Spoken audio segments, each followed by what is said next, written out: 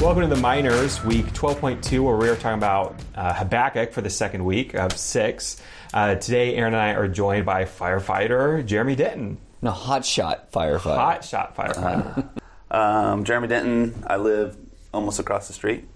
I We've look down on the joked church. about putting a zip line from your house to the Yes, church. a zip line would be awesome. What got you into firefighting? I've always wanted to be a firefighter. Yeah. I know that's weird, but my dad's a retired firefighter. My brother's a current firefighter. Chaplain. My grandfather, who I never met, he died before I was born, but he was a firefighter, so it's in the blood. I always saw it as my dad could do stuff with me growing up because of his schedule, so he'd be around when other dads weren't. And what's funny is my brother always saw it as my dad missed the days because he was working, so he remembered the days that my dad missed, and I remember the days that my dad made. Nice. So I don't know. It's a whole different perspective how you look at it. Yeah, it's kind of funny. I always thought of it as like a great family career. We could go do stuff and you help people and play with fire, and that's always fun. So what's the aspect, or what's the ratio between like fire calls versus people laying on the street? And We're probably about like 85% medicals, and Unless it's both, and you have fire and, like the guy with the skunk. true. well, there's a good story. So there's this, call him urban outdoorsman, who Homeless. Yeah. Got it. Yeah. He decided he wanted to cook a skunk on a barbecue in this high-dollar area in Santa Barbara, this park that has, the preset little barbecues. And But it was roadkill first, right? He found it? so he found it in the street the day before and decided he wanted to cook it. And, of course, it's made the whole area smell like skunk. And it was just right on the fire with hair and all, like hair singeing. Threw it on there. Just threw it on there, and he's like, "It's my skunk. I'm going to eat it." I'm like, "You don't want to eat it." "But it's my skunk. I found it." I'm all, "You don't want to eat that." Like a week or two after I saw that guy, I saw the police officer that was there, and he's like, "Hey, we're looking for the skunk guy." I'm all, "Why are you looking for the skunk guy?" "We want to see if he has rabies." Really? The hospital wants to know. I'm like, I haven't seen him, but I'll let you know. So today we actually hit the first full chapter of Habakkuk, and what you see is that Habakkuk is complaining about what's going on in his country, and he says, "God, are you going to do something about it?" And God says, "Yes, but you're not going to believe it if I tell you." And then he tells Habakkuk, and Habakkuk doesn't believe it. And then Habakkuk complains again. And really the whole thing in this first chapter is coming to the place of we don't understand all that God is doing, all the inner workings from what's going to take place in the end. Because after Habakkuk is done, eventually the Babylonians do come through, and they do take out all the people in Judah. But there are some beautiful things that happen on the back end of that. Like, how can God bring anything good out of this? Well, eventually, all of those people that get dispersed, some come back and rebuild Jerusalem in 70 years later. But many of the other ones, they start to build synagogues in all these places they're dispersed. And in those synagogues, there's a lot of Greek people who start to hear the message of the Old Testament scriptures, and they believe.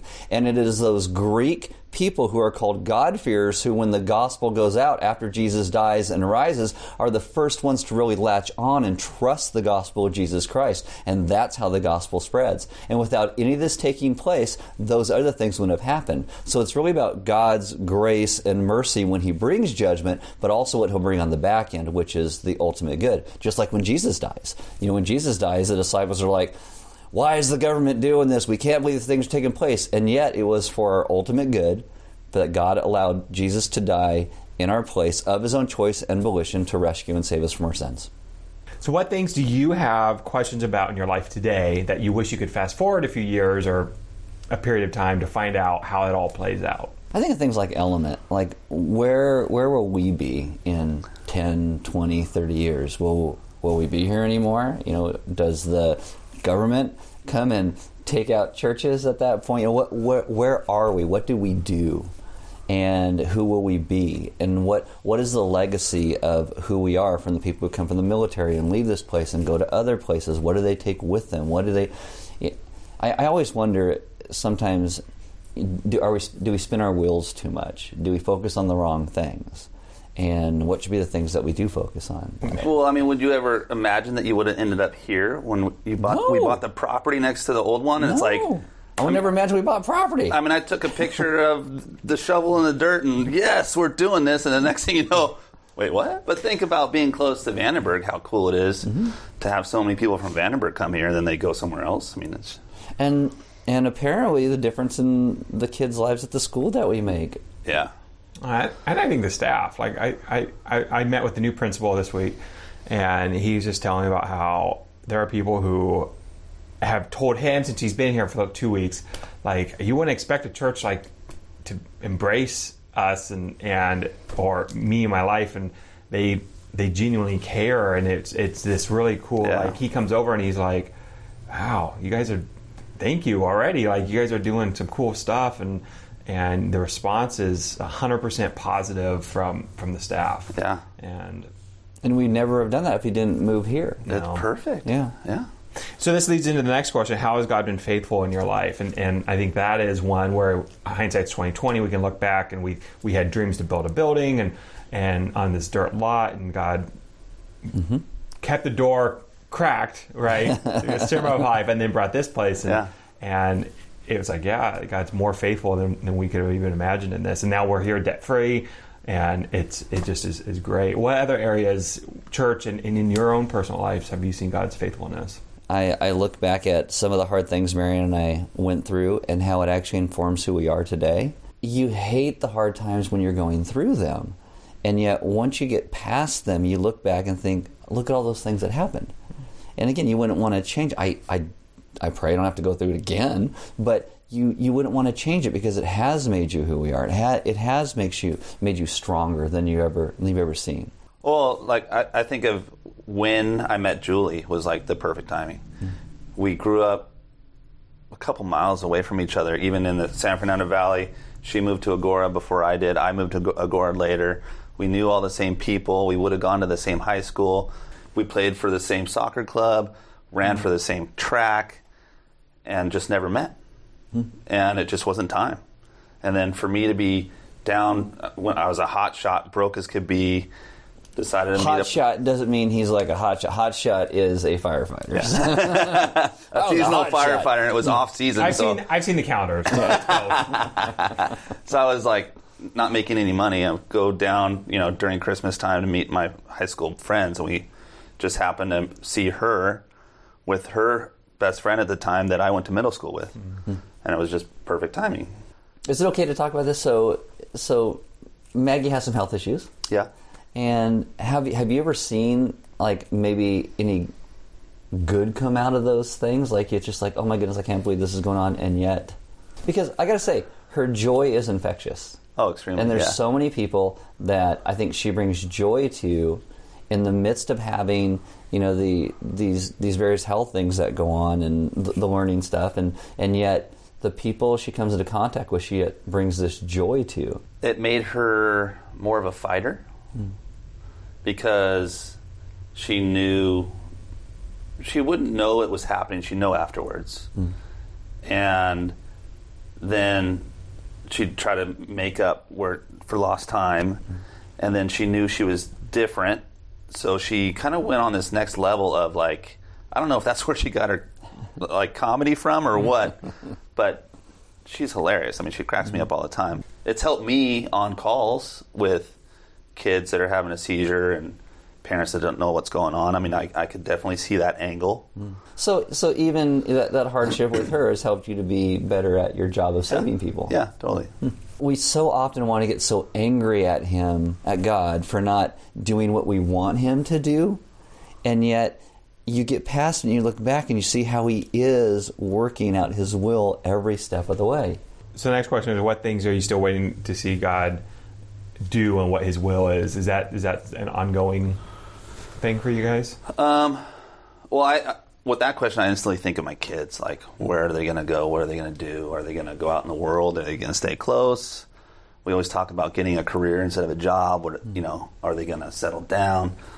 Maggie always says, I'm living with you guys forever and I'm never getting married. You said, no, you're not. So, it instantly goes to my kids, like, oh, I wish I could see how they turn out. And I always go back to this, to Element, in that I'm still waiting to see what the fruition looks like. I mean, not that we ever reach the end of the journey, because it's kind of where's the destination? Well, the destination's never here. This is just always a journey. And I think that's life with God. It's that journey. It's not a place we arrive. I mean, other than we have a relationship with Him. The disciples, when they're walking with Jesus, and they don't understand anything He's doing, because He's doing it differently than everybody else does, and they're always questioning, what's up with that? And then when He dies, same thing. It's, why is this happening? I thought that He was pleasing God. If He was the Messiah, why would God let Him die? And it's just, and then after the resurrection, it's like, oh, and that's our entire life. Our entire life is after the fact. Oh. It should be, okay, God, this does suck, but what's going to be good out of it? Or how can we enter this and make it better? You have to look at it with that positive angle of, okay, maybe I'm here because you want me to help, or maybe this happened because something that I have no idea is going to get better. Mm-hmm. I think that should be like, as a Christian, that should be how you look at it, instead of like, there's a constant hope. Yeah, exactly. You have that hope of something coming out of it. Yeah. For Israel, that had to be tough, because the Babylonians come in, they're in captivity for 70 years plus, but also when they're in captivity, God says some amazing things too. He's like, plant gardens, invest in the city you're in, be part of that. Take my name there. You may not like being there, but I have you there for a reason. And it's really get your eyes off yourselves so much. That's what led to their downfall, is they became very self-centered again. And God's just always like, look at me. Like, hey. I think that's really all of our lives, getting to a place where we're like, okay, I can trust you even when I don't know what I'm doing, or even when I think I know what I'm doing. There has to always be that thing in the back of my head of, if it doesn't go the way I'm thinking, if it doesn't work out like this, I have to trust that He knows better than I do what and why in the midst of it. And the timetable always cracks me up, because I'm guilty just like everybody else is like, God, can you please fix this now, tomorrow? Like when I wake up, can it all be done? Come on. And it's like, oh, you want me to pray for like 10 years and that might happen and I'll never know. Okay. God, give me patience now. Yeah. So can you explain the unconditionally faithful wrestling? Why sermon titled that? Well, the reason it's titled that is because that's what Jesus does for us. That's really what Habakkuk does. And this is like in the most harsh moments of life. We were talking with a lady yesterday who spoke about her husband had a daughter that died, and those are the times when you sit and you wrestle with God. How can good come out of this? Why do you allow this? But if in the middle of it you're still trusting God for His goodness, even though you're crying out in the pain, that is unconditionally faithful wrestling. You're wrestling with God and what He's doing, and you know God is faithful, but you just sit in the middle of it going, I don't know why. And ultimately, that's worship, right? Is to respond to who God is, despite the circumstances, despite what we're going through, but giving Him the glory and being honest with who we are and what we're dealing with. So with that, we'll leave you there. No matter what happens and comes into your life, we hope that you are faithful as you wrestle through those circumstances in the ways you turn to God and you plead with Him and you take the matter to Him. Oftentimes, I don't think we do that enough. Yeah, because that's the thing, because He doesn't say, I'm done with you. He goes to God because there's no other place he knows He can go. And God's faithful in it. It may not be our timetable. It may not be the way we think about it. We may not ever understand. Or see the other side of the issue, but He is faithful, and He is good, and He's worthy of all of our worship. So with that, we'll see you next week.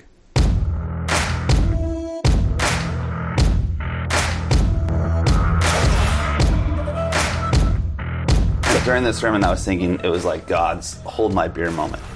Like, oh my gosh, this is so bad. God, why are you doing this? He's like, hold my beer. I got something else coming for you. You think this is bad? Just wait, buddy. Yeah, more is coming.